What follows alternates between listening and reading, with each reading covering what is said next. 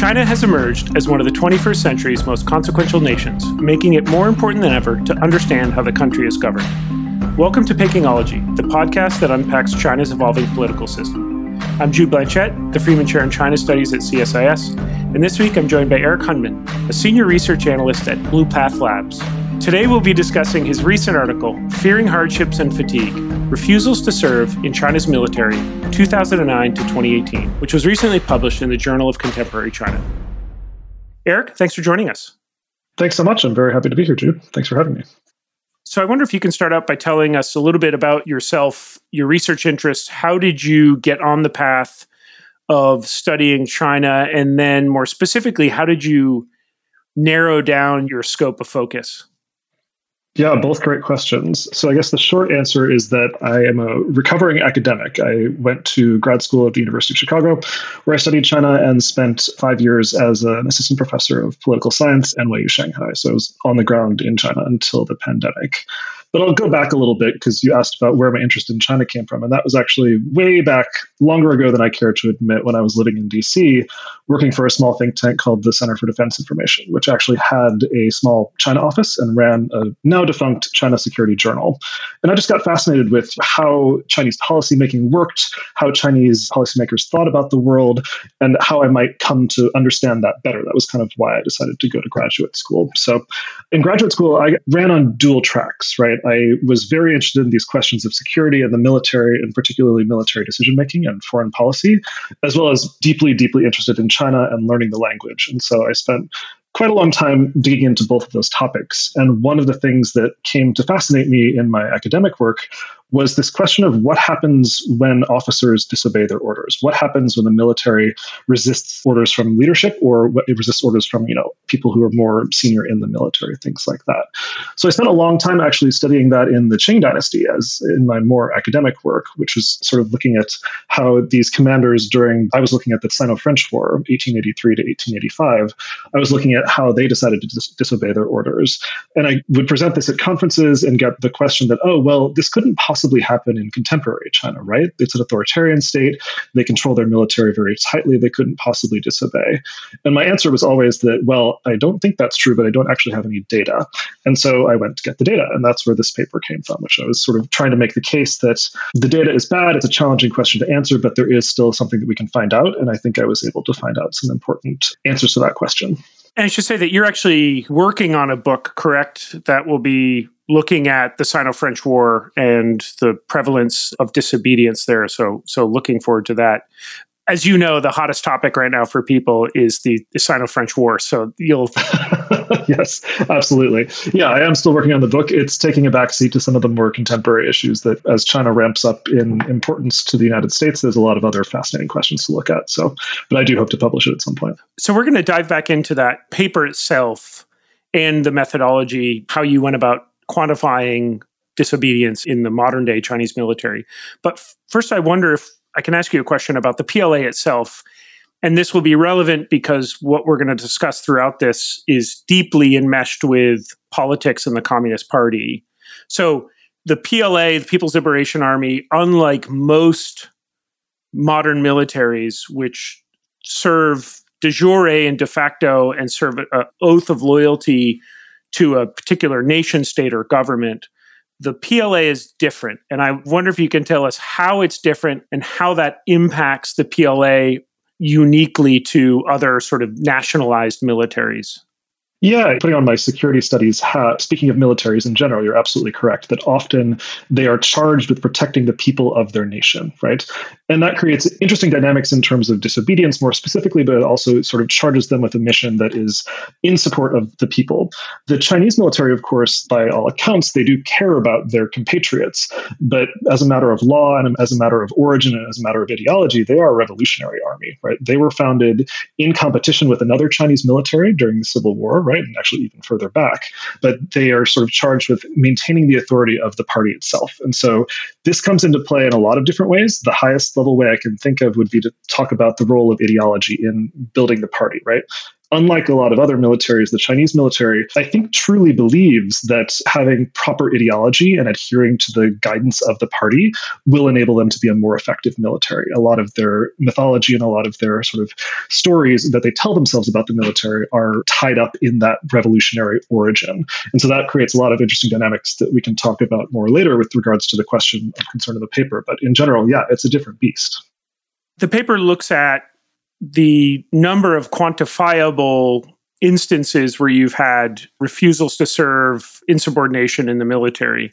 What were the main underlying questions or puzzles to you as you began to do this work, in addition to the challenge thrown down by colleagues who looked at your other work and said, well, this can't happen today? Was it just that, or was there any other additional puzzles you were trying to get at? That was really the motivating factor for me to dig into this question in a sort of broad empirical sense, was to make the case that this is happening in China. But, as I dug into it and started thinking about it more, there's a lot of things that this impacts in broader Chinese politics, right?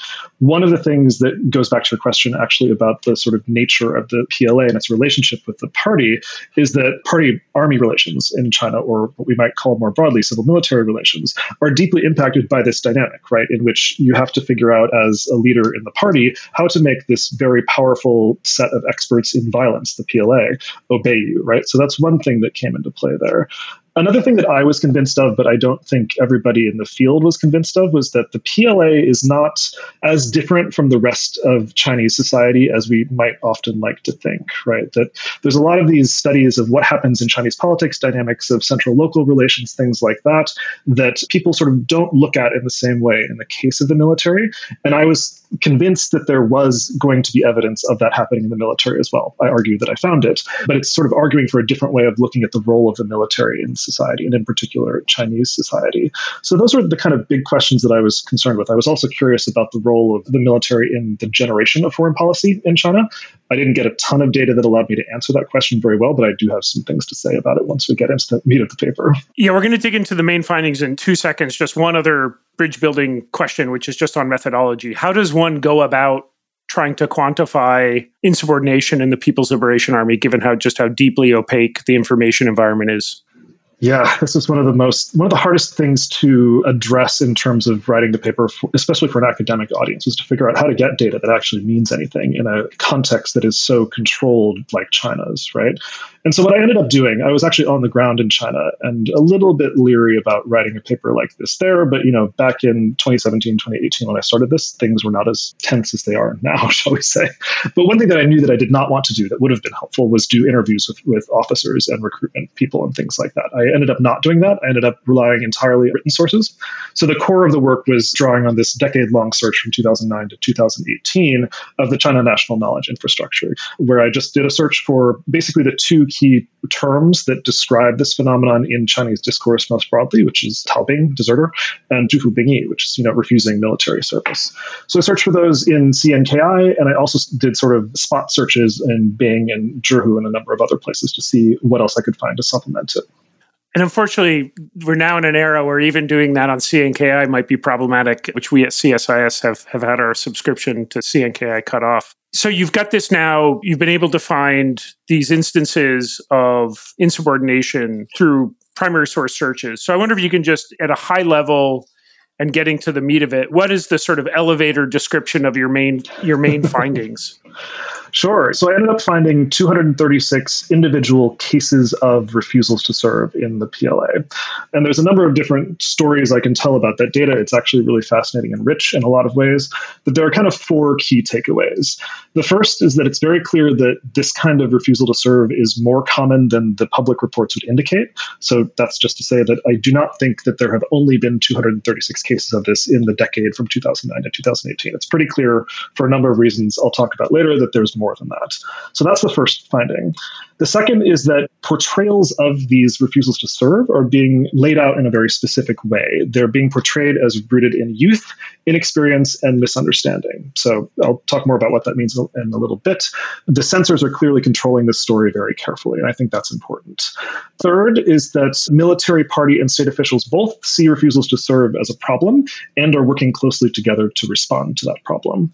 And then finally, policy responses to the problem vary widely and involve local experimentation. So we're not just getting a national level law that says this is what you do in response to this problem. You're getting a lot of experimentation and sort of policy changes, basically. Can you give us a contextual, and I know in the paper you've got just an exemplary case in Anning City in Yunnan, but just for the listener, that or other ones, just what is an instance of this insubordination? Is this walking away from military bases? Is this just refusing to follow a simple order, or does it run the entire gamut? So it runs the gamut in terms of what they're refusing to serve in response to, I think. But the archetypical type of case here, and it is, I think, an archetype because things are censored so carefully here, is that relatively young soldier enters the military, either as a conscript or as a volunteer. There's cases of both in the data. And then discovers, oh, actually, military service is pretty challenging. You have to make a lot of sacrifices. There's a lot of subordination of the self to the organization, things like that, younger people don't typically like very much. And so we have this frustration that's described. And then for some reason or another, whether it's an order they don't like, whether it's just that things are too hard, whether they miss their family, they decide to refuse to fulfill the terms of their service. Sometimes that involves not going to training. Sometimes that involves literally leaving the country, but they refuse to fulfill their obligation to the military. And then typically the story is about the recruitment officer and the commander, sometimes the political commissar, coming in and saying, all right, you actually need to obey. You need to sort of come to heel, and you need to do what you promised to do. And they'll talk about doing thought work. They'll talk about bringing parents in to try and convince them. And then often in these cases that are reported, this young person simply does not choose to obey, and then they are punished very severely in a variety of different ways. That's kind of the archetype of what goes on here. There's a lot of more specifics I can get into, of course. One of the interesting things is because, as you admit, you're dealing with what we know to be an incomplete picture because you're seeing essentially the uncensored or the manicured mentions of this. So there's obviously intentionality in shaping the perception. One of the things that comes out is you have a graph on page 5, which shows from 2009 to 2018, the mentions of refusal of military service by year. And there's a pretty staggering linear trajectory upward from just a few instances in 2009 to dozens and dozens. How do you read that? Because on the one hand, it could be, oh, well, they're just more people refusing to serve in Xi Jinping's China or late era Xi Jinping, well, probably actually an early era Xi Jinping in 2023. But 5 or 6 years in, there's more people refusing to serve. The other could be that they're trying to now promulgate, get out into the information environment, these stories. So how do you read that trajectory on the graph? I'm really glad you asked that question because I think about this a lot. And I think there are probably two key things going on. And some of them are kind of paradoxical with other aspects of China, which I'll talk about. But one, I think, of course, we have the military reforms that Xi Jinping initiated in late 2015, early 2016. My impression of the reform effort that Xi Jinping started in 2015 to 2016 is that one of its components has been to deal with the problem of loyalty in the military more directly. Right. So we don't really have any explicit indication of that in the open source literature that I'm aware of, but it does seem to match with the timeline of what my data shows. Second is there's actually been a very explicit turn, and I think something of an ironic turn in terms of dealing with this specific problem, which is that they've decided the best way to do it is to actually publicize more cases, right? So there's explicit mention in a number of journals and a number of articles and some discussions by journalists that previously cases like this, as my data shows, were pretty rare in the open source, right? They were not reported openly very often, but there's been a decision at some point to actually do that more publicly.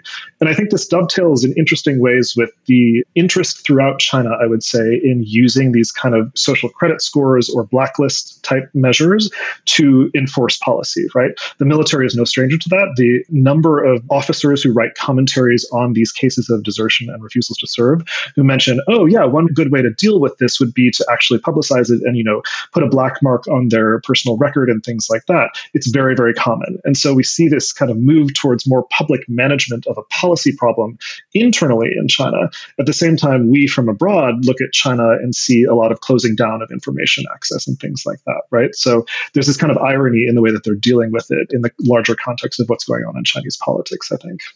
I'm not sure there's a connection here, but I'll throw it out in case there is. In the party ranks, there's been an effort started right away when Xi Jinping came to power to redefine what membership in the Communist Party looked like. Weed out bad members. So you saw a quota put in place by Xi Jinping in early 2013 to shrink the annual net growth of the Communist Party significantly from, I think in Hu Jintao it was growing at, my number might be off here, but it was like 3 to 4%. And it's been controlled through the quota system under Xi Jinping, sort of drastically shrinking to some years net zero, 1%. And around that has been a messaging campaign about if you were looking for a party where you were going to get an Audi, gorge on the public trough, this ain't for you. What comes through in your paper is a lot of the shaming of these deserters or these insubordinates is painting them as lazy, not up for the hardship. So part of it could be dissuading people like that to come in. Part of it might also be signaling to others and society at large what you should expect of the PLA. Is there any overlap in trying to essentially reforge these two bodies, the Communist Party and the PLA, after years of, again, the PLA in the 1990s was a company, essentially, right? It was a graft machine. Yep. And so this is sort of the spike in mentions of refusal to service and the willingness to open up the spigot slightly on the information space to get these cases out there is a similar motivation behind the campaign to sort of redefine what it means to enter into the Communist Party. Yeah, there are actually pretty exact parallels with what they're doing to the military post 2015, 2016. I should say that the effort to get higher quality personnel, particularly college graduates, into the PLA goes back much farther, right? That's not a factor of the new reorganization and reform. As far back as 2010, there were campaigns saying that, we must make it easier for college students to get into the military. We need them to increase our capabilities, things like that, right? So that's been one consistent concern.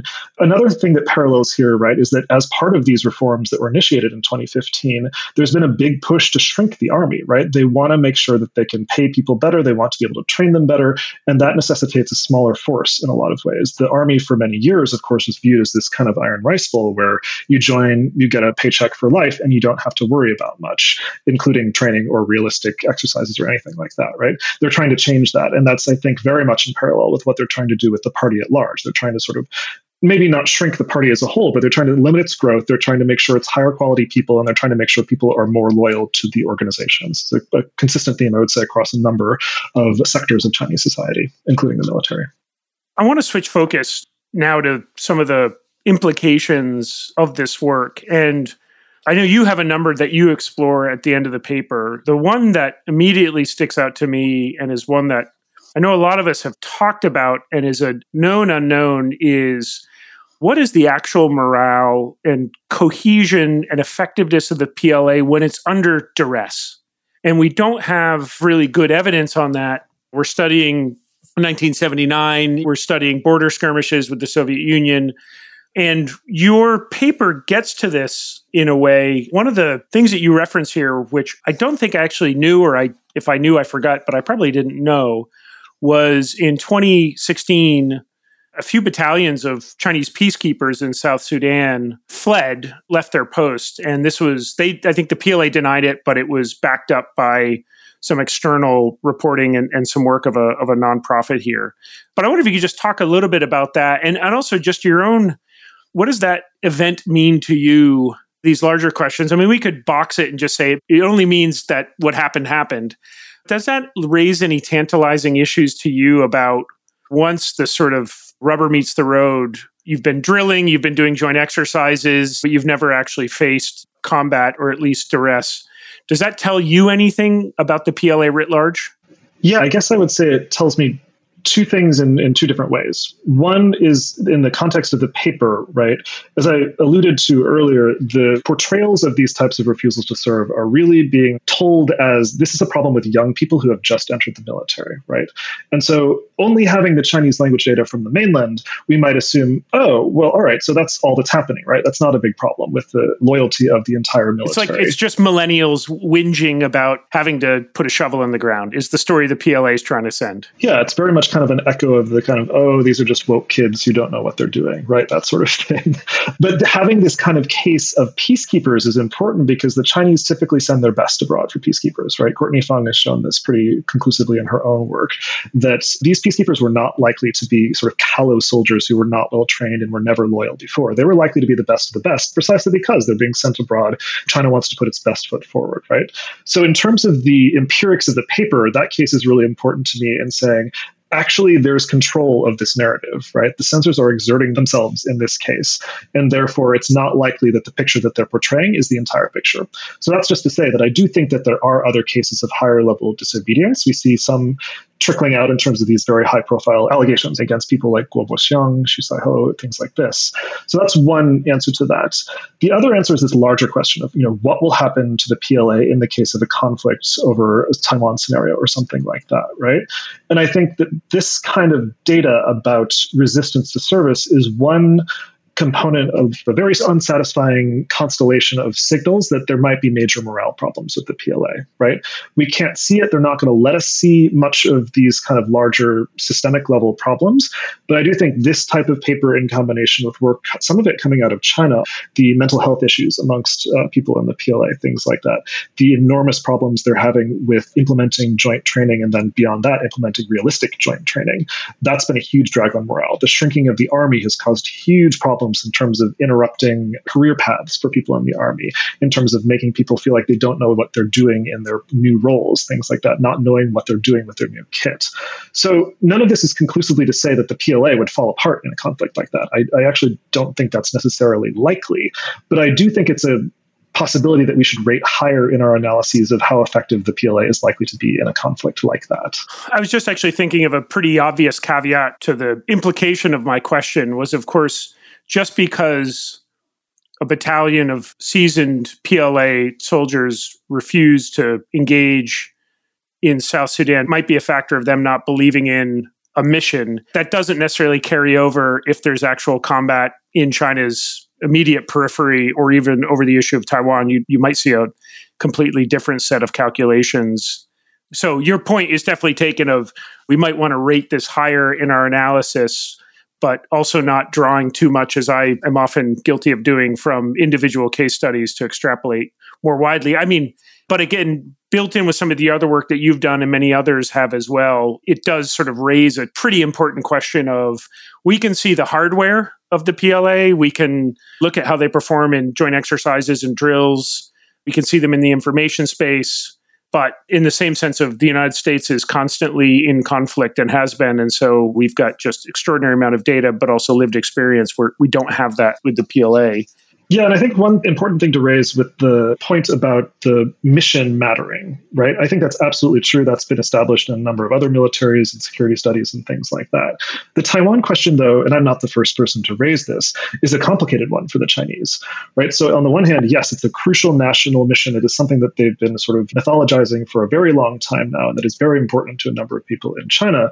But also, they're being portrayed as Chinese. And so there will be questions about well, how do we feel about attacking our compatriots? How do we feel about going into a conflict like that? I think it could go either way.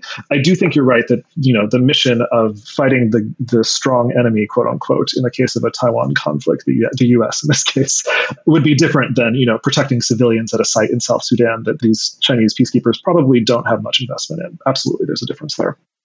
The other implication of the paper is about the extent of Xi Jinping's control over the military. But actually, a more interesting implication that you raise in the paper is the costs of coup-proofing. That is, when you put as the primary objective regime security, is in security of the party, but more increasingly, security of the party's leadership. You might make choices for how you structure the military, the onus you put on the military for ideological training, how you make personnel decisions. You might at the margin make those differently than if your primary objective was creating a fighting force that can fight and win wars in the 21st century. Could you talk a bit about what are some of the known knowns about what the PLA is required to do, given that it's a party army, that might potentially come at the cost of fighting effectiveness?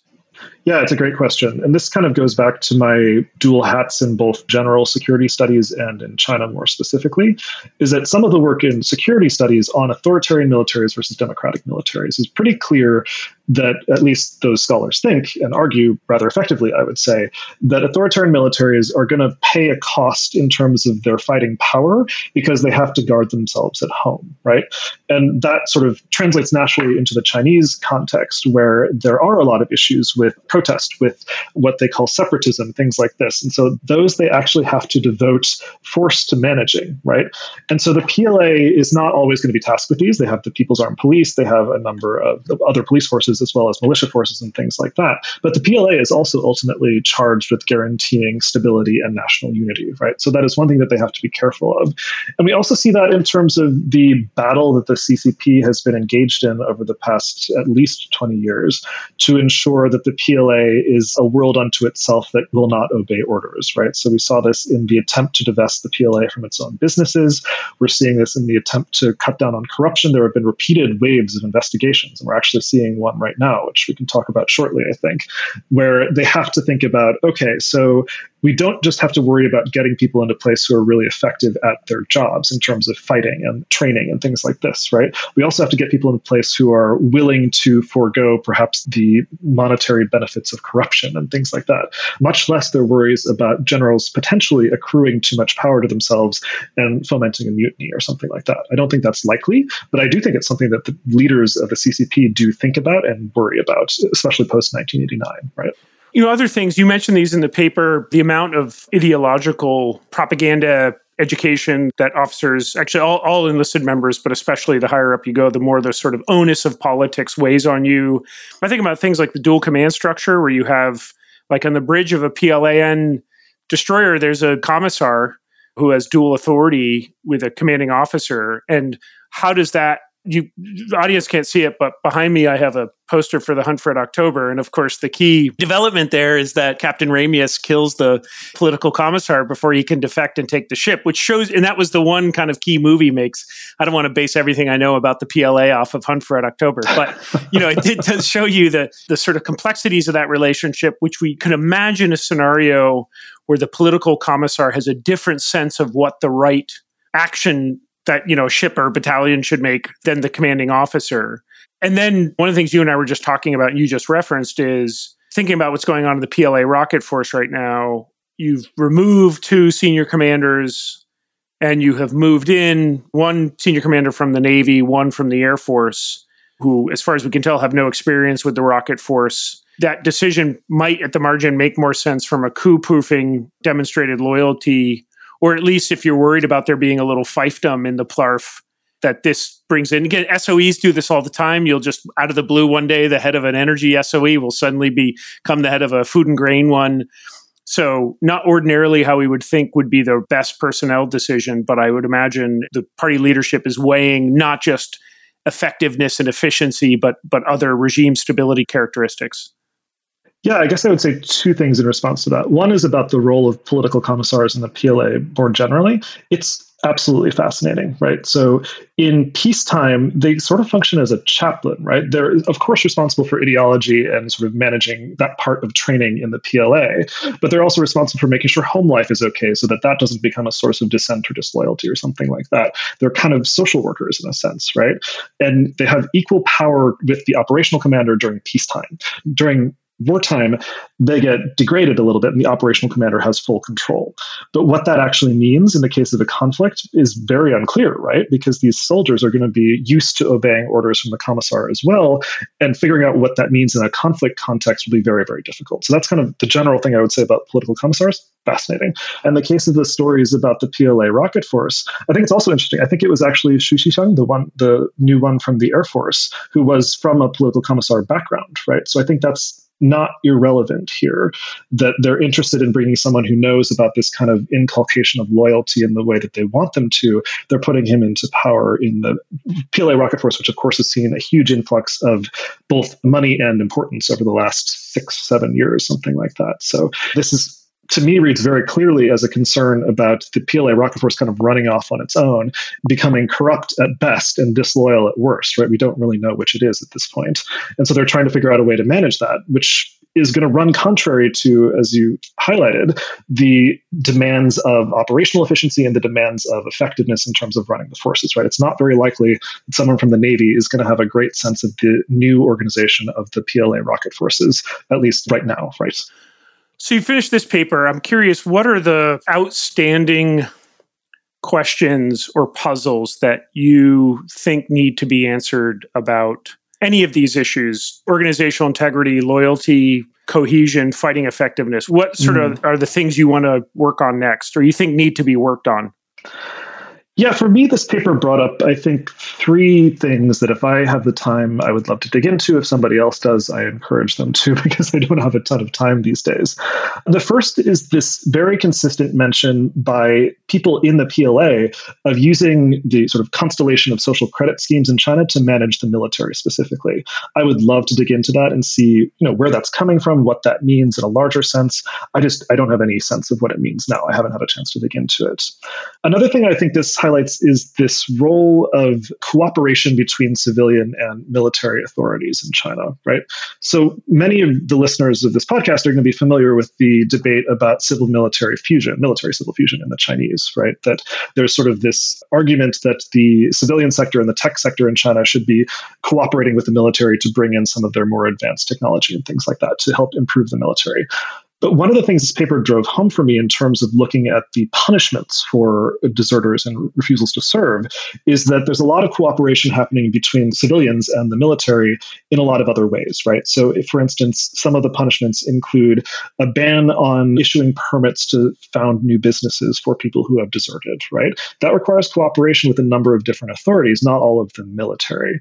And so I think expanding our understanding of this kind of fusion of civilian and military in China might be really fruitful in understanding both what the PLA is doing at large and what civil-military relations look like more generally, but also these kind of very interesting differences in what the localities are doing, how they're handling things differently, and how they're experimenting in terms of policy. So that's the second one. And then the third one, I think, is actually that question about the role of localities, right? The tendency of many people who want to understand the PLA, and I'm not speaking about experts necessarily, I'm speaking about policymakers and things like this, is to say the PLA wants to do this, China wants to do this. But when I'm coming from a perspective of looking at on-the-ground reports of individuals choosing to do things differently, you see a lot of this interesting variation in terms of what's going on. And I would really encourage people who have the time and wherewithal to look into what this variation looks like and what it actually means. There's been a lot of interesting work on this in terms of environmental policy, even foreign policy, describing how, for instance, provinces drive national level policy in some cases, right? So I think looking at that in the case of the military would be really fruitful as well. Great research projects, Eric, and really a fantastic paper, which I learned a lot reading, but also raised some really important questions that certainly merit further exploration. I think for me, the big puzzle is on some of these intangibles that we were just discussing, like how much does politics interfere with the organizational resilience and fighting effectiveness of the PLA? You almost have to chalk this up to a we'll never know. And so you can overestimate. We hope we'll never know. We hope we'll never know. Sorry, yeah. Good way of phrasing it. We might never know to sufficient satisfaction before we end up seeing. And so it does make it hard to know how you assign probabilities, values, or quantify the extent to which politics interferes with the PLA, right? Or how low morale is. But certainly, I think your research and the work of others shows just how deeply enmeshed politics is in the PLA. So, Eric, thank you very much for your time today and really enjoyed the discussion. Thanks so much, Jude. I really enjoyed it.